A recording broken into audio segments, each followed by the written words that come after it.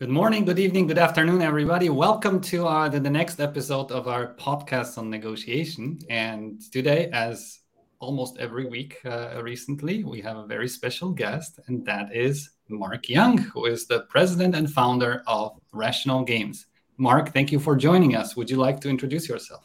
Yes, I am indeed the president and founder of Rational Games. We teach negotiation using playful methods.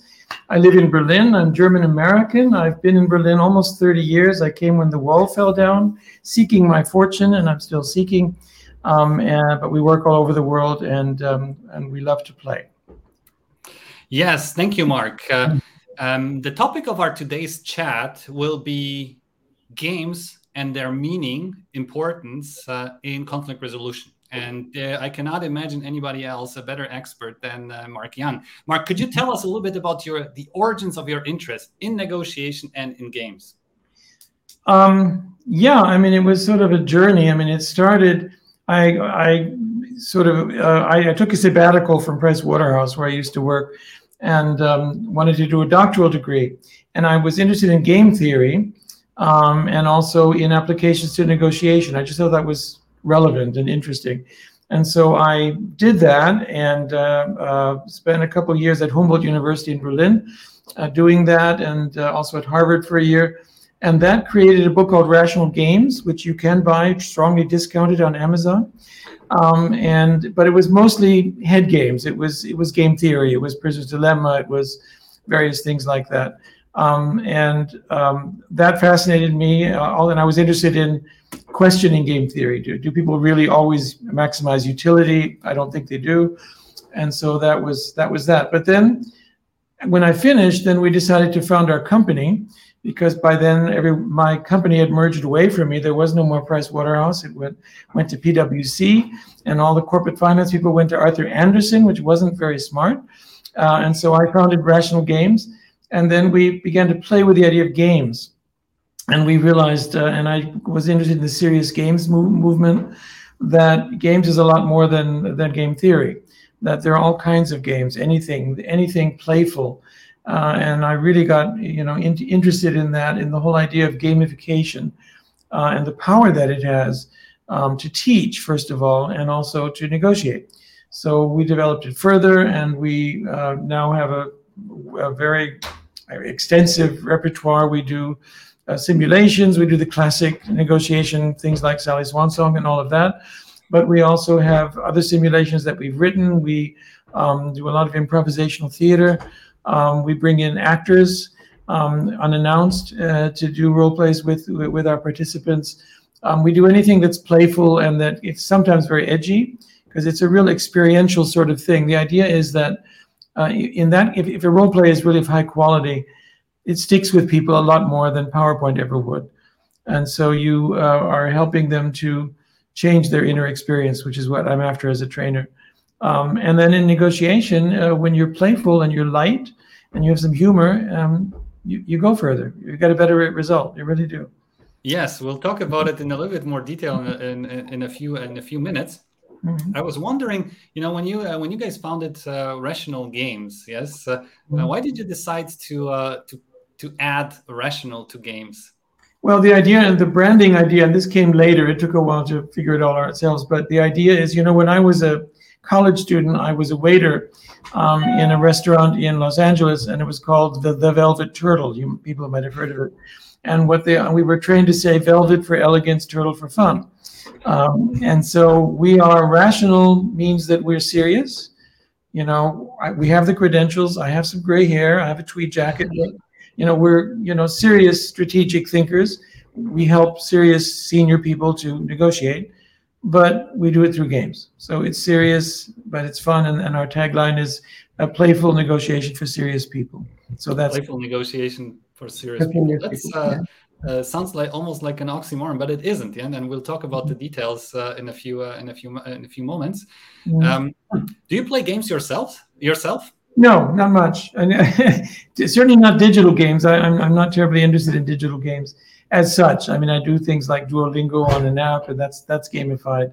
But I'm not so into the normal application of games. I'm much more interested in serious games, mm-hmm. in how you can take serious topics and transport them through games.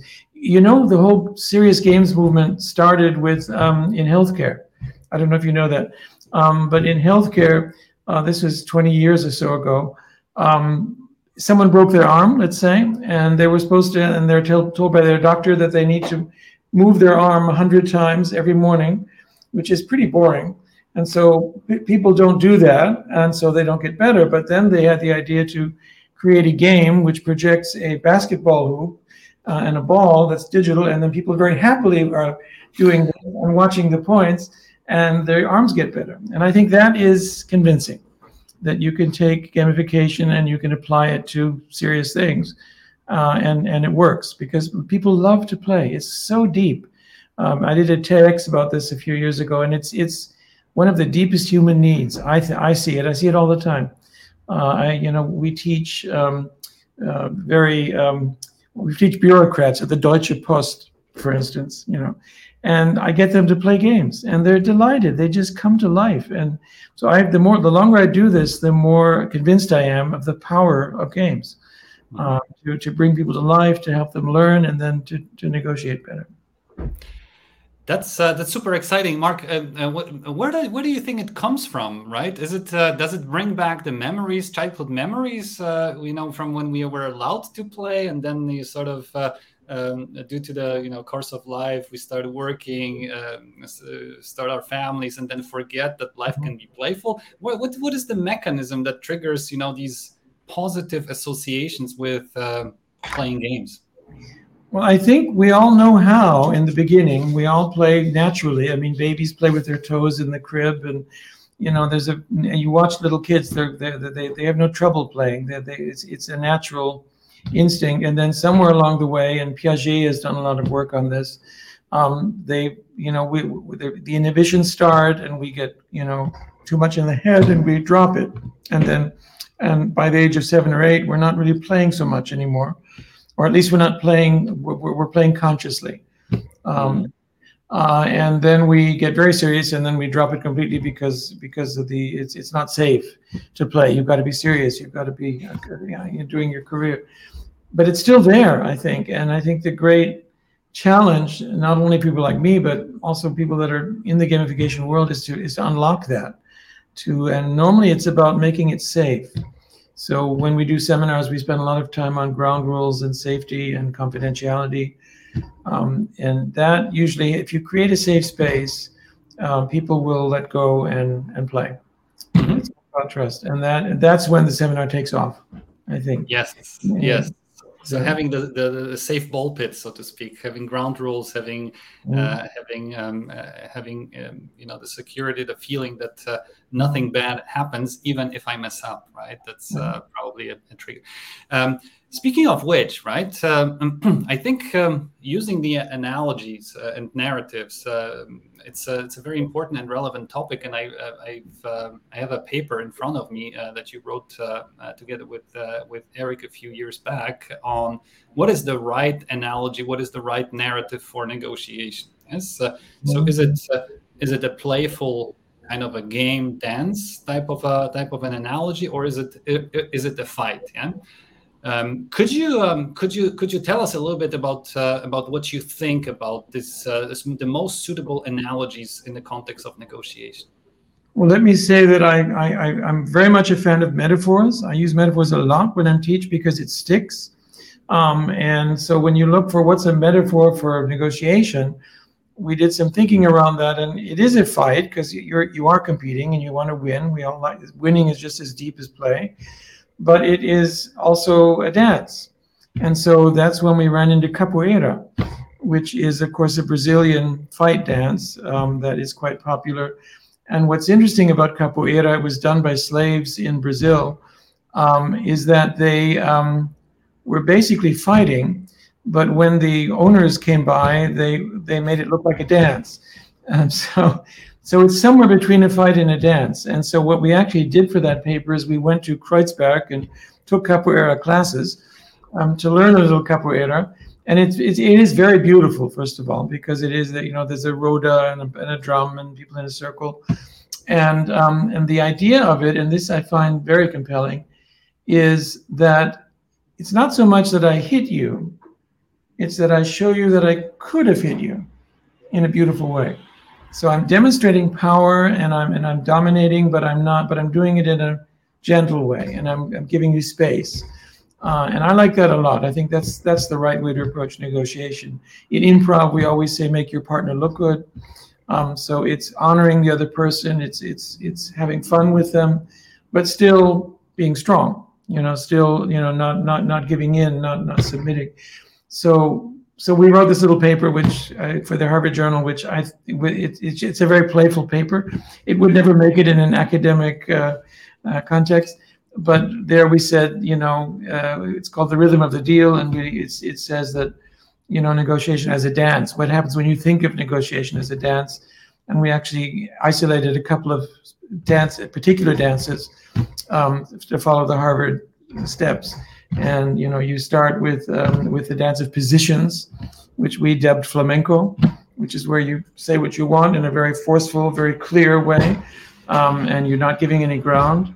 And then you move from there to the dance of interests, which is more ballet. It's more giving and taking and beautiful, partnership and so on, and much more sensuous, much more emotional. And then I always end with jive, which is, trading, bargaining. I give you this, you give me that, So that's a very playful and non-academic approach. But the idea is, if you think of it that way, as opposed to a fight.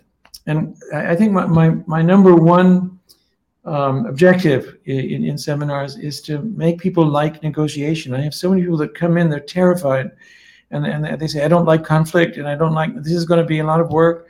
And if I can get them to let go of that and have fun and realize that it can be a lot of fun, that's what I'm after. So, and thinking about the dance is one way in, because it's a metaphor that I think everybody gets.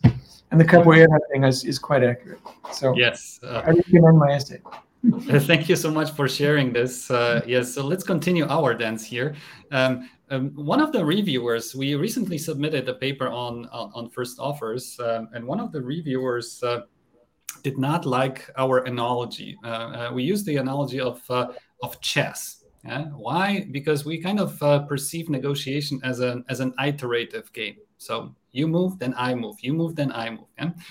And I myself used to indeed dance and play chess, and I sort of thought about it for quite a long time, which is the more suitable analogy in terms of the context of making offers. Yeah. And I don't know what you think about it, but it seems that dance is where we synchronously repeat learned steps.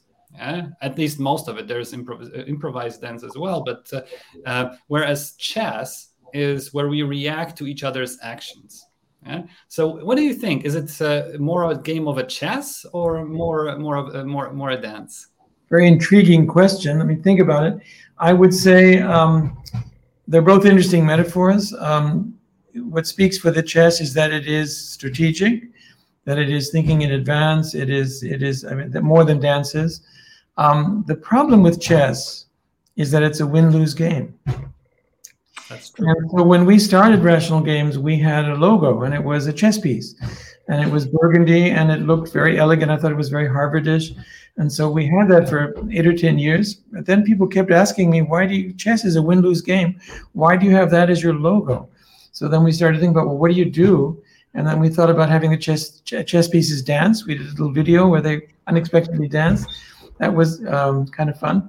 But then we decided with some help from graphic designers, decided to drop the chess, and now we do, and you know this from seeing our stuff, we just do lettering, and half the lettering is serious, and half the lettering is wacky, crazy.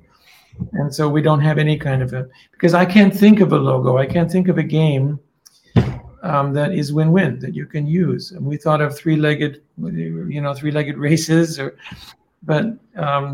so I'm not so keen on chess because it's very cerebral, and it's very it's very linear. It's one thing after the next, and it's intellectual. And I think I am much more interested as I get older in the sensuous side of negotiation, in the holistic approach and not just what's in the head.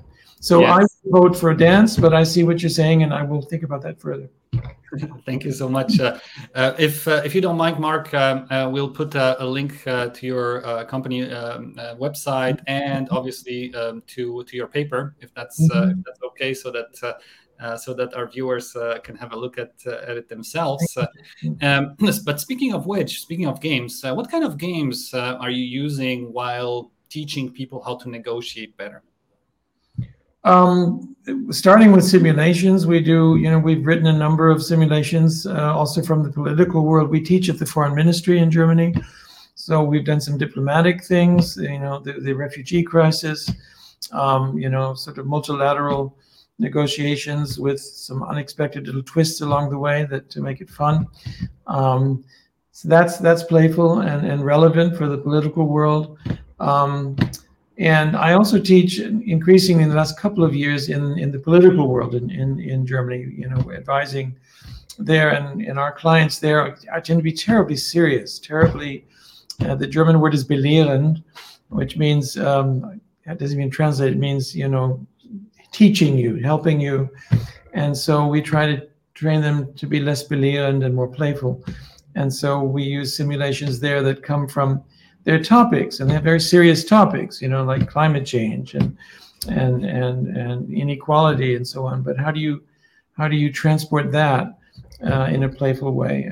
I have a good colleague and friend, Belina Raffi, who teaches what she calls sustainable stand-up comedy. So she takes very serious people like that, and she teaches them to tell jokes about it, which makes them much more interesting in a storytelling sense, and also transports the topic without letting go of the serious topic. So we do that. We do humor, we do simulations, we do a lot with actors who are trained to teach win-win. They know what we're after. So it's not just fun and games. They really know that it's, we teach empathy, for instance, with actors. And then I do a lot of improv. It's my love. So we after lunch, we always do a little improv to warm up. And then we talk about things like making your partner look good and dropping your story and following someone else and listening. And these things are so relevant for negotiation. Absolutely. I couldn't agree more. Mark, an important part of your business, which I admire a lot, is your engagement in nonprofit projects. I read on your website that you reinvest the profits from Rational Games into projects around the world which aimed at using games in conflict resolution. Yeah? Could you share maybe a few of those projects and tell us how it works? What are the results? What are the examples? Where in the world you guys are engaged in what kind of projects? We're very small, tiny. We're our boutique. It's mostly me with my 7 co-trainers that you can see on our website. Otherwise, no paid staff, so we're very small. But from the beginning, we had this idea that we wanted to have 2 sides to the business. We wanted to teach negotiation to senior people using playful methods. And then we wanted to have a side that used the proceeds of that to support projects that use games and play in the nonprofit sector. At the time, it was a bit of a Robin Hood idea. So you're using games on the one side and applying on the other. It's now morphed into what we call the Good Samaritan idea, which is trying to help people that are making a difference. And we get more and more liberal with our definition. To us, games can be many, many things. We started with soccer in Africa for kids from different tribes. Bring them together. They learn fair play. They learn to trust each other. Especially a place like Rwanda, the 2 tribes. We've done music. We did a project on the Nile River. The Nile River is a source of a lot of conflict because water is a key resource, and there are 9 countries and not much water, and so they're fighting. But the group of musicians that we discovered did a CD. This is in the days when we all did CDs. And went up and down the Nile on a boat giving concerts, and that brought people together. So music is a big one. We now work with Musicians Without Borders, on an African projects, because they have some really interesting ideas on peace building through music. We do sports. We have an ice hockey project in Berlin. There's a former child swimmer from the Olympics from East Germany, who is now 50 and is founded this NGO where they go through the streets of Kreuzberg and Neukölln, and they pick up problem kids and take them to the stadium and teach them ice hockey. And they form a league, and they have a regular outlet, and the aggression goes into something harmless. And then they have a big tournament at the end with a cake on the ice, and it's all very, very nice, very warm. And that, I think, is cool. How hockey, is a source for bringing people together, and a lot of them have what the German called migrant backgrounds. So it's Germans and Syrians, and so we work a lot with refugees. We have a Capoeira project. Go back to my theme, where they bring Germans and refugees together to learn capoeira as a sport. So anything that is playful, and that could be music, it could be dance, it could be theater. We have that as well. It could be or sport. So we're getting pretty liberal with it. Anything that is playful, that goes straight to conflict. People that wouldn't be together without it. And we have now given, I'm very proud to say, in 20 years, we've given away with partners $1 million to this, which isn't anything in the philanthropy world, but for us, it's a lot.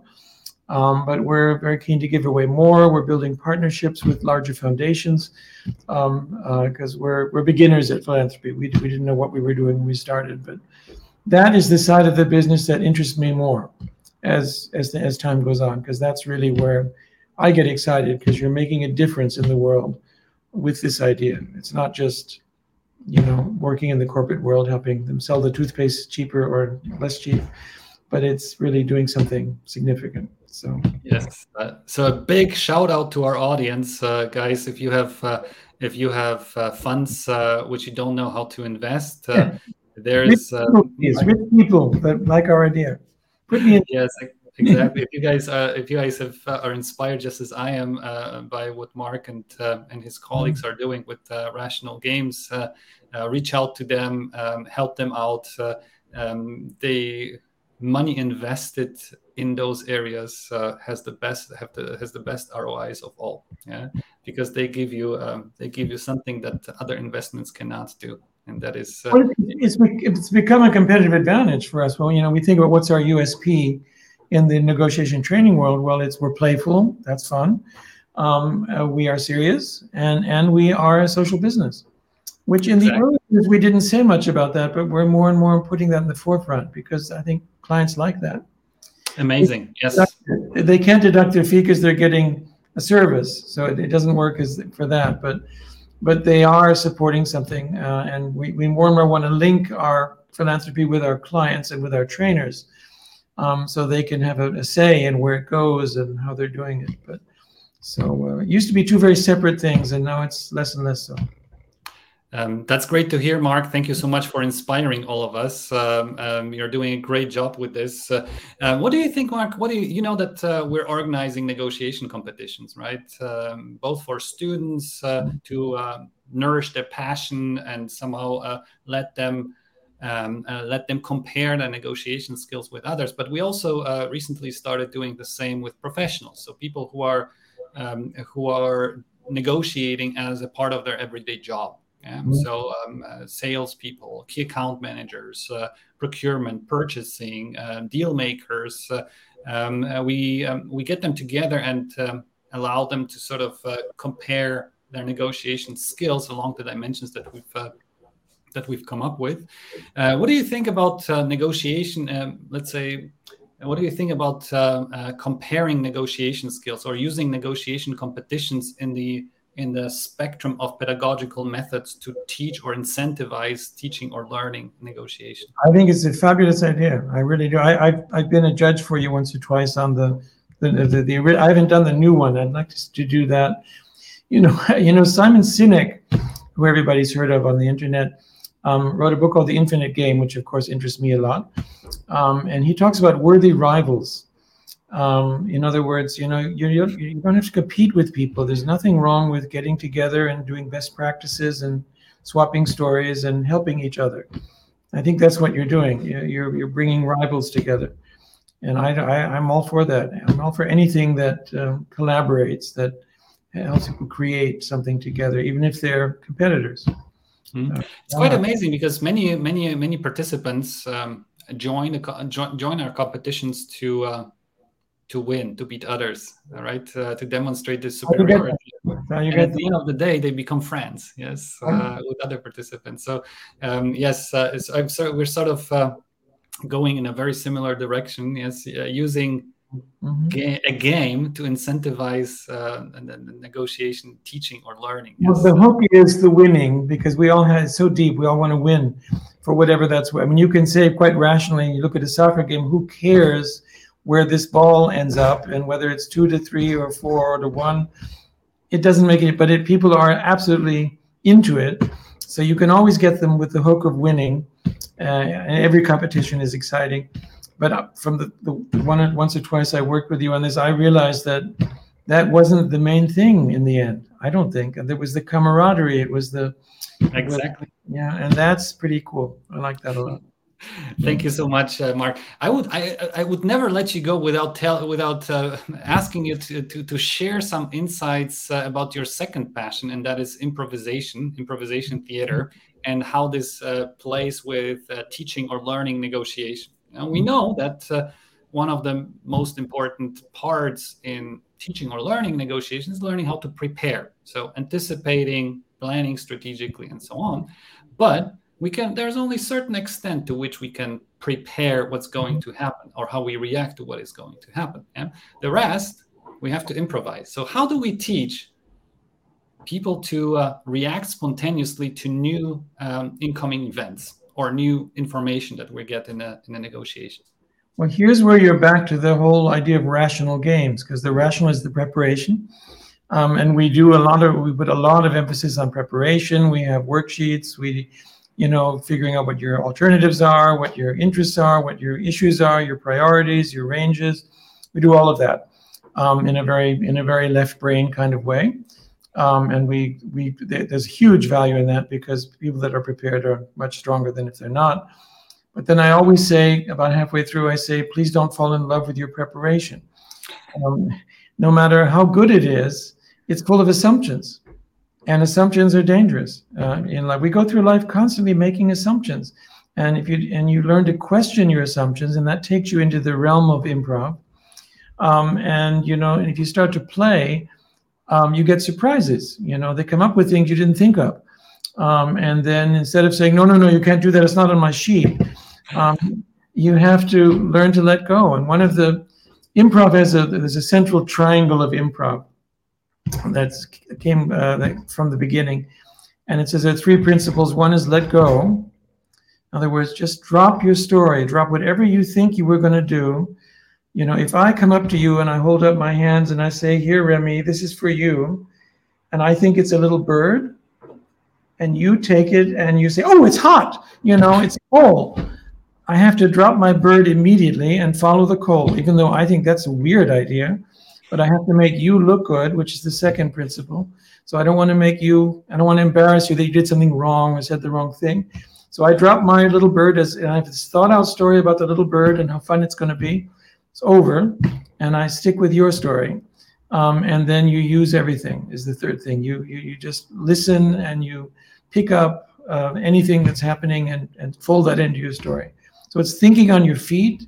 It's listening in a very deep way, which we have to be trained to do, and it's honoring other people's ideas and trying to build on them. There's the famous one of the most famous exercises that most of them know is the yes and yes but exercise, where you have pairs and you say, let's go to the movies tonight, and you say yes but I don't have any money, and then I try to say, well, yes, I'll lend you the money. Well, yes, but I have to be home by 10. So you're always having these reasons why it won't work, which is the default setting for a lot of people. Why won't this work? And the yes and is you have to pick it up, no matter how weird it is, and say yes and add something on top. And it gets very fun because you end up with ridiculous ideas, but people have great fun, and they realize the power of yes-anding, as we call it, the power of just picking up an idea and playing with it and not killing it. And in negotiation, when you want to make the pie bigger, as we teach, you need creativity, you need ideas, you need to think bigger. And one way to do that is through improv, I've learned. Thank you, Mark. That makes me want to book one of your seminars or swing by in Berlin and learn more about it. One question I've been that's been buzzing in my head ever since we started talking about improvisation is to what extent do you believe that this spontaneity and creativity, these spontaneous reactions can be learned? Is it something that that creative and spontaneous people go and do improv, self-selection, or can we just take a lay person like myself, who has absolutely no idea, needs to think strategically and be prepared, right, and chase me through an improv training and make me a spontaneous yes-ender? You can do it, Remy. It's all there. It's inside of you. It's like unlocking the play, as we talked about earlier. It's there. I'm a prime example. I'm about as left brain a person as you'll find. I mean, I started as a banker, and then I was a McKinsey consultant, and I did lots of decision trees and lots of matrices, and very, very linear, very, very left brain. And I had to learn, to let go of that. And I don't know what drove me to improv. It just sounded like fun.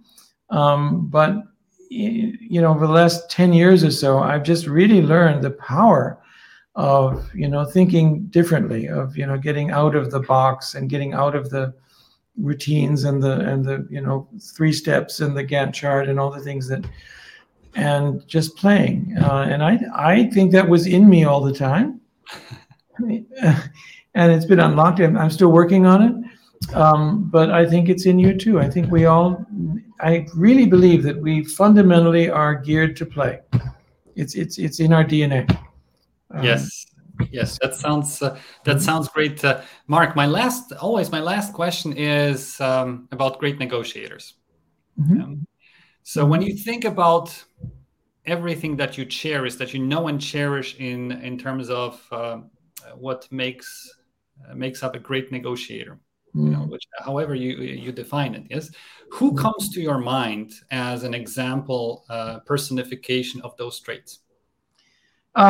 It's not very creative, but I always come back to Mandela for different reasons. I'm more interested there in the ethical side, because he was a deeply ethical man, a very gentle man, very focused and forgiving, and very wise. And I think that's a whole nother set of skills. But I think when you look at what he did, and I wrote a piece about this as well some years ago, in South Africa, everybody said this is hopeless. It's apartheid, and they're going to have a bomb, or they're going to have a civil war, or there's going to be bloodshed. And what are you going to do? But somehow they negotiated. They let him out of jail. They talked, and they got an agreement, and they got a new government and a new constitution without bloodshed. And lots of problems. But wow, what a negotiation result! And the power that he had was not from having an army. He didn't have much money either. He had a really, really complicated home front. There were 9 tribes that hated each other. He had the Chief Buthelezi, who was a troublemaker and kept, giving him curveballs. But he was ethical, and he was clear, and he was kind. And I think that is impressive. Thank you so much, Mark, for being with us today. Our guest was Mark Young, founder and president of Rational Games. Guys, look up their website. I will post Mark's articles as one of the links under a podcast. Mark, thank you so much for being with us. Thank you for having me. Great conversation. Thank you. Mm-hmm.